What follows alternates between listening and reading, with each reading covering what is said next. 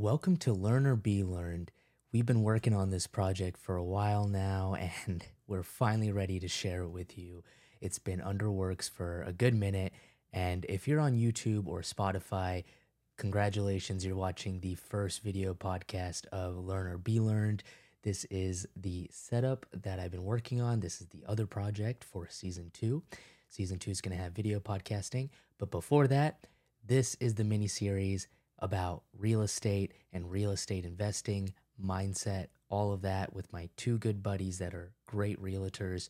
They share not only their mindsets about buying your first home, buying your first rental property, the mindset of scaling and money and how all this works. But it's also the first time that we got to do a big project together, got to do a whole video podcasting, and I learned a lot. That's kind of why that's why everything's been so inconsistent, I could say. So, I appreciate your patience and your support and, sharing these videos and episodes. And I'm really excited to share this with you guys, honestly. And, please let me know what you guys think. And, without further ado, let's get right into this mini series, 6 episodes. We actually recorded them all in one batch and, rookie mistake, live and learn, but I cut them in segments, but I didn't properly address the ending of each episode. So some of the episodes are like, some of the episodes have all right, catch you in the next episode. And then some of them are just cut right there abruptly. So, live and learn, but I think it was still really awesome, which I'd love to hear what you guys think. And, without further ado, let's jump right into it.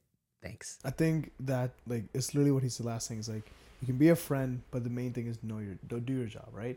Mm-hmm. The first time a client reaches out or a prospect reaches out to you, a seller, buyer, investor, whoever it may be, they are looking for a value that we're bringing to the table. Mm-hmm. And it's not like we're doing a sales pitch about, oh, this is who I am. I am also a social butterfly. I can do this and that.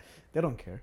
I mean, at the end of the day, it's like, what can I provide to your table? I'm a professional. You're a professional. We're doing a job here. And we're entrepreneurs. We're trying to do a business. We're trying to create the value. And for them, the value is what we're trying to put to the table. Once the value has been met and once all parties have shaken hands, then we can pop the champagne and have to go out and grab food in the proper way, right? In between, obviously, in between showing homes and stuff, we will grab lunch. It's not like we're not gonna have a boring night, of course. So just that does happen. But at the end of the day, the intentions are, I think, even from my perspective, and I think Ramu's on the same page, is starting from the get go on the first call. It's let me help you get to the closing table. Let me make sure you find the right home.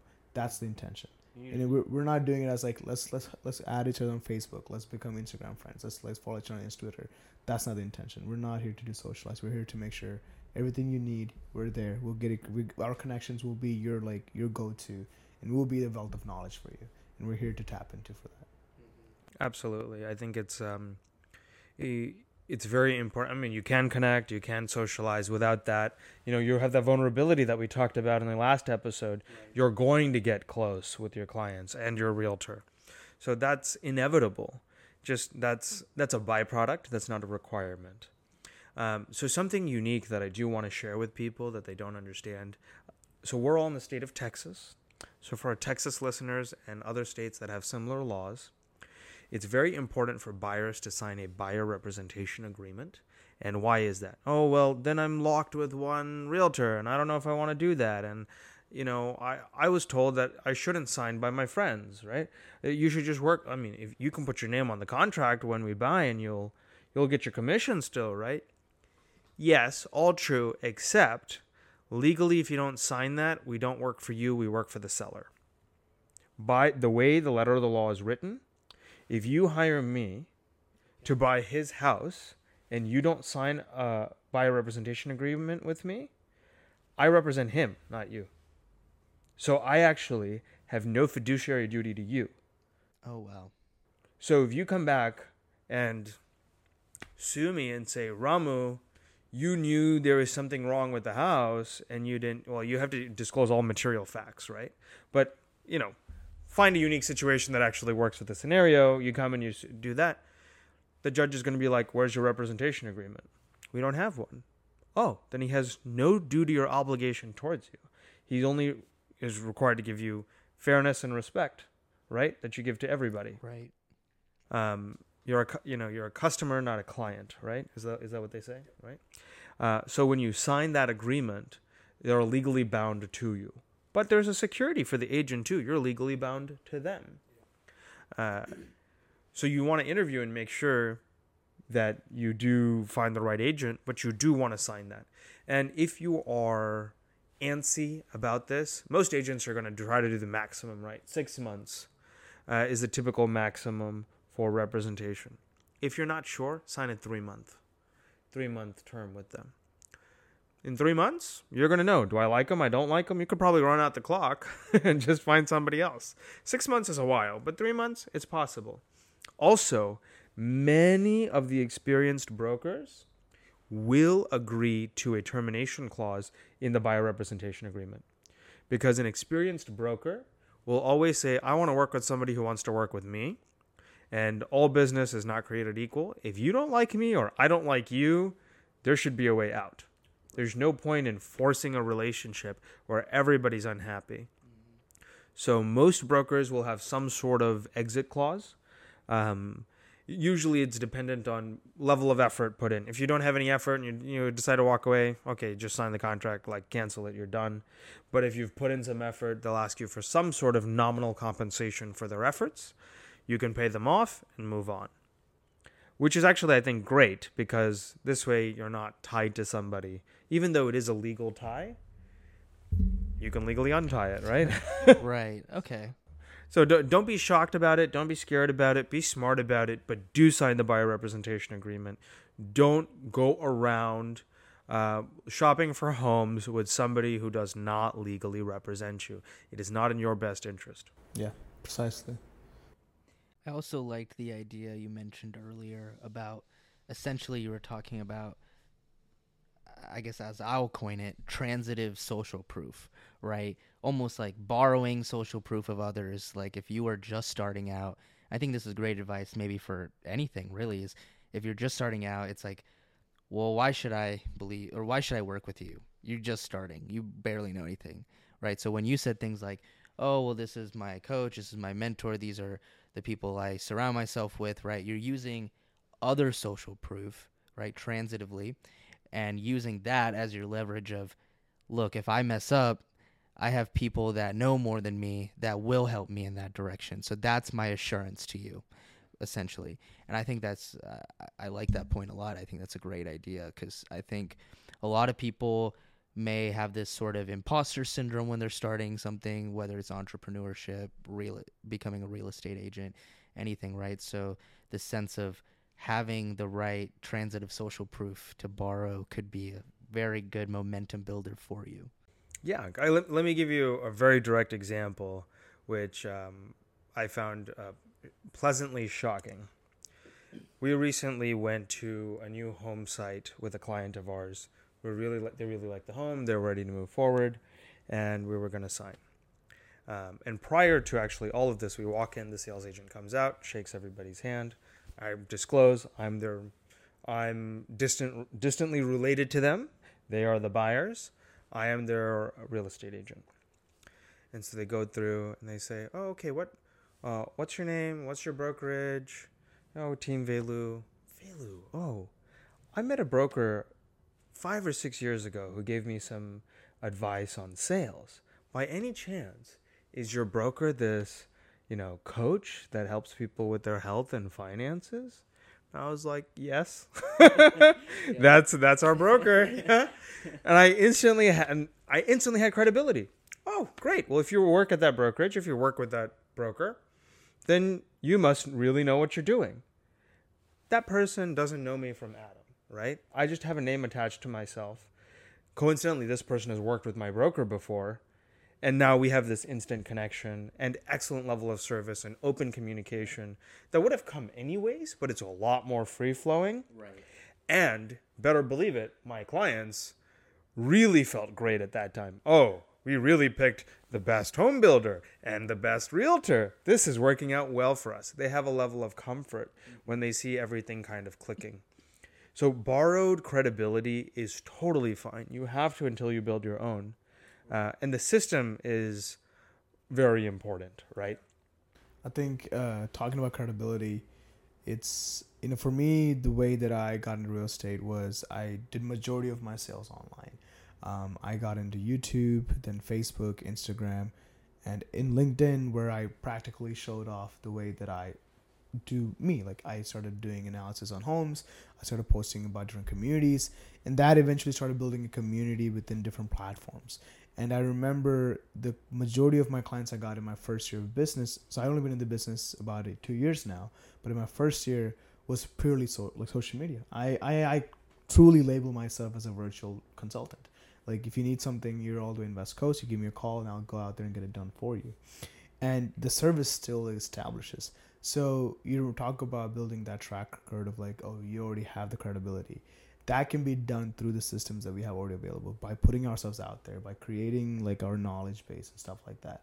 And I think that is proof of, who we are in reality as well. And when they meet you in person, you're like, oh my gosh, this is crazy. Like, this is exactly what I was expecting. And that is another way of like really branding out and becoming a true version of what you want to be as a consultant. Right. So here we have, work on your credit score, save up some money.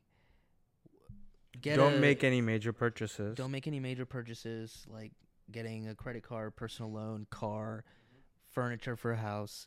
We talked about what was it called? Operating agreement or representation agreement? So always, have one, like get one signed. Right. And we talked about how to find the best or good fitting realtor for you and your needs. And now we're kind of at so we kind of had the pieces of where to go, where to start, how to get a house. Are there anything else? Is there anything else that needs to be discussed? Yeah, let me go. Okay. So another thing, when we're talking about the target audience of tail end of millennials, top end of Gen X, our generation has this drive towards luxury homes, right? Which is great, and that's awesome. Part of that process is also understanding what your requirements are. There are more things to a home than the building itself. Location, right? There's 3 rules of real estate. Where is it located? How long are you planning on being there? Are you starting a family? Are you moving your family in there? Does that mean, that could mean kids, that could mean aging parents, right? So a lot of different requirements are there. And are you preparing for the next few phases of your life? Not just, oh, well, I don't have any kids now, so it really doesn't matter where we are. And it doesn't really matter if there's no walk-in showers. Okay, but if in the future, is there a possibility that you might have an aging relative that can't get into a tub and needs to walk into a standing shower? And you need a bedroom on the first floor and a full bath on the first floor for that aging family member. Or you're going to have kids and suddenly the big backyard is important. Mm-hmm. Or the playground and the community amenity is very important. That wasn't important when you bought the home. Mm-hmm. So planning ahead is very important. And look past just what does the home look like on the outside and, how fancy is it? Because a home is a house that you make into a home through the memories and emotions that you have, right? That's what Nithin is saying about your personal experiences. Is the home laid out to our lifestyle and liking? Do you like to entertain? Do you like to be very quiet and cozy? So the home has to match your personality as well. Mm-hmm. It's not just always about grandeur. So that's something I find often with young new buyers. They're usually driven by accessories instead of necessities. And being able to clarify that for them is part of the service that we bring to the table as real estate agents. Yeah, exactly. And that is understanding the criteria, right? It's like, what do you want? What type of floor plan do you like? What's your living lifestyle? Do you want a backyard? Do you want the lot to be 60 foot, 50 foot, 45 foot? All those things need to be discussed with them, just so that gives mm-hmm. us much clarity and gives them much clarity. We're on the same page. Then after that, I believe what we need to make sure is we have a plan, like a plan of action, because we don't want to, because sometimes homes can take 3 months to build, 6 months to build, 9 months, a year. But at the end of the day, it's what timeline the buyer is on, right? We'll ask the buyer, like, what's your timeline? Someone will say, I want to buy in 6 months. So at those type of situations, you got to figure out, okay, in those type of matters, how do we navigate the times we have, like 3 months, the first 3 months, to figure out, okay, how many homes do we need to visit? What if we see a home that we really like? When do we actually put an offer? What X, Y, and Z things need to happen in order to put an offer? And those things needs to be sort of discussed or like gauged at a little bit before we actually jump in, because sometimes realtors who don't ask these type of questions, what they later end up happening from personal experience is that you find that out later on, even after investing a lot of time into it, and it's like wasted time for both parties. And to avoid that, it's better to ask all those questions initially, and that's what a proper true realtor, true consultant, true agent should do in like the first week of like meeting them, or like the first day. It's like, hey, what's your name? Did you get pre-qualified? How does your like income look? What's your credit score? All that fun stuff's already taken care of. And then let's sign the buyer's representation agreement, and all that stuff's taken care of. Then we have the conversation about, okay, let's dig into the numbers a little bit. Like what type of homes do you want? Or maybe that could happen before the buyer's representation agreement. But regardless, those main things need to be taken care of. The timeline piece that you're talking about is very important, right? It's not just about your realtor's time being wasted. It's also about the emotional attachment of the buyer. Imagine if you found the perfect home and you were not financially prepared to buy it, and you just can't get it out of your head. It's sold. Now you go, I want a home like that.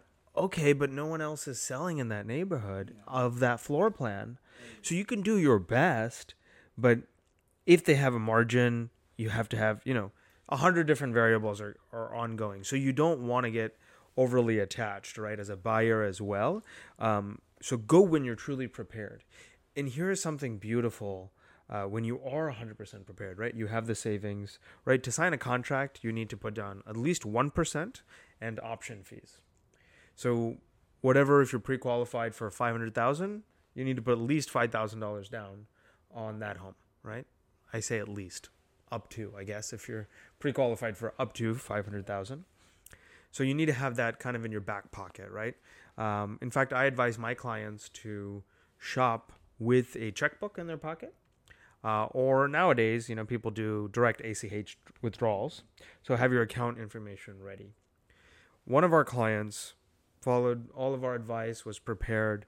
We went and we looked at, the exact example I gave where the sales agent recognized us. They said, this is it. It fits our price point. We like the area. We love the home. It meets all of our requirements today and in the future. We're ready. And the sales agent said, yes, great. Most people are ready, but you still need to do a few things. You need to get a pre-qualification. We need to get, collect the, earnest money deposit. And we need to do these other things. And they said, okay, Ramu, can you just send them all that info? I was like, sure. Forward. Oh, you guys already have it? Great. We walked out of there with a signed contract. Wow. Yeah. Which was amazing because I think there were like 2 more of those homes left in that neighborhood that they liked. And they got one of them. So the likeliness that it would have gone in, the 3 days time to get their pre-qualification and put all the funds in one account, but, it might have still been there. But in certain very competitive submarkets or neighborhoods, it can move very rapidly. Mm-hmm. The other thing to note is that if you're looking to buy a new home, there's a thing called lot premium. It's not the price of the house, but they put an extra number for the land. Now, the price of the home comes with the land, but if there's extra land for the lot, they'll put a lot premium. Or if a certain type of lot is in high demand, right? If it's like a hilly neighborhood and these lots are at the top of the hill, or something we see in Texas often is a particular cardinal direction facing lot is in higher demand. And so they all have lot premiums simply because people are willing to pay and they fill up first. Yeah. So a good realtor will be able to come and tell you, and they say, oh, I'm qualified up to this number. That's awesome. Keep in mind, again, speaking about a new home, you have lot premium, you have upgrades, and you have options. The number you see on the label is not the number you're going to pay. That's the starting price. It's like MSRP for a car, right? You see, oh, this car is $30,000. I have $30,000. I'm going to go buy this car. Right. You get to the closing table. This will be $39,000. What? Where did all that extra? Oh, we got dealer fees. We got taxes, registration, this sticker, that sticker. You want those, all-weather mats, right? $2,000. Yeah, usually a few $100s, right? But the whole idea is that there's a lot of closing costs or extra costs. Oh, not to mention you have closing cost, right, to the actual mix. A good realtor will also know what upgrades that you should put into the home and you should not skimp out on. For example, don't skimp out on flooring. It's not worth it. If you're going to put in carpet, the padding on the carpet is very important. Don't cheap out on the padding. You don't want to build a very nice house and not like to walk on the floor. That, you think about that and you're like, oh my God, that's, but a well-padded carpet is always, I say always, typically speaking, worth the money. Because people will walk through a home and they'll feel how soft the carpet is. Oh my God, do you feel that? So luxurious. Suddenly the home is just sparkles in the next buyer's mind. Yeah, exactly. So if you're renovating a home, put in padding under your carpet, right? So, renovate your kitchen. Granite countertops. I want to ask now, right? I think this is a great segue to something I was curious about, is talking about the investment side of real estate. Kind of like you said, what your realtor should know, what kind of upgrades will and will not improve the value of the home, right? So there are certain things you can do to increase the value of the house. There are certain things that you should look for when you want to invest in a property. Maybe it's not just a house you want to live in. Maybe it's something you want to turn into an Airbnb, etc. There's all these things, right? Avenues you can go into. So I want to switch the topic now and talk to you guys more about the investment side of things, and maybe someone already owns a house or they live in an apartment or they're looking to buy a property but not as a first-time home buyer, more so as an investment standpoint. And before you guys answer that, I just want to address the audience. Thank you guys for tuning in to this second episode. If you want to hear more about the investment side of real estate, how to get your feet wet into that, or you want more knowledge, or you just are curious, stay tuned for the next episode where we will go more into the investment side of real estate. We'll see you in the next episode. Thanks, guys.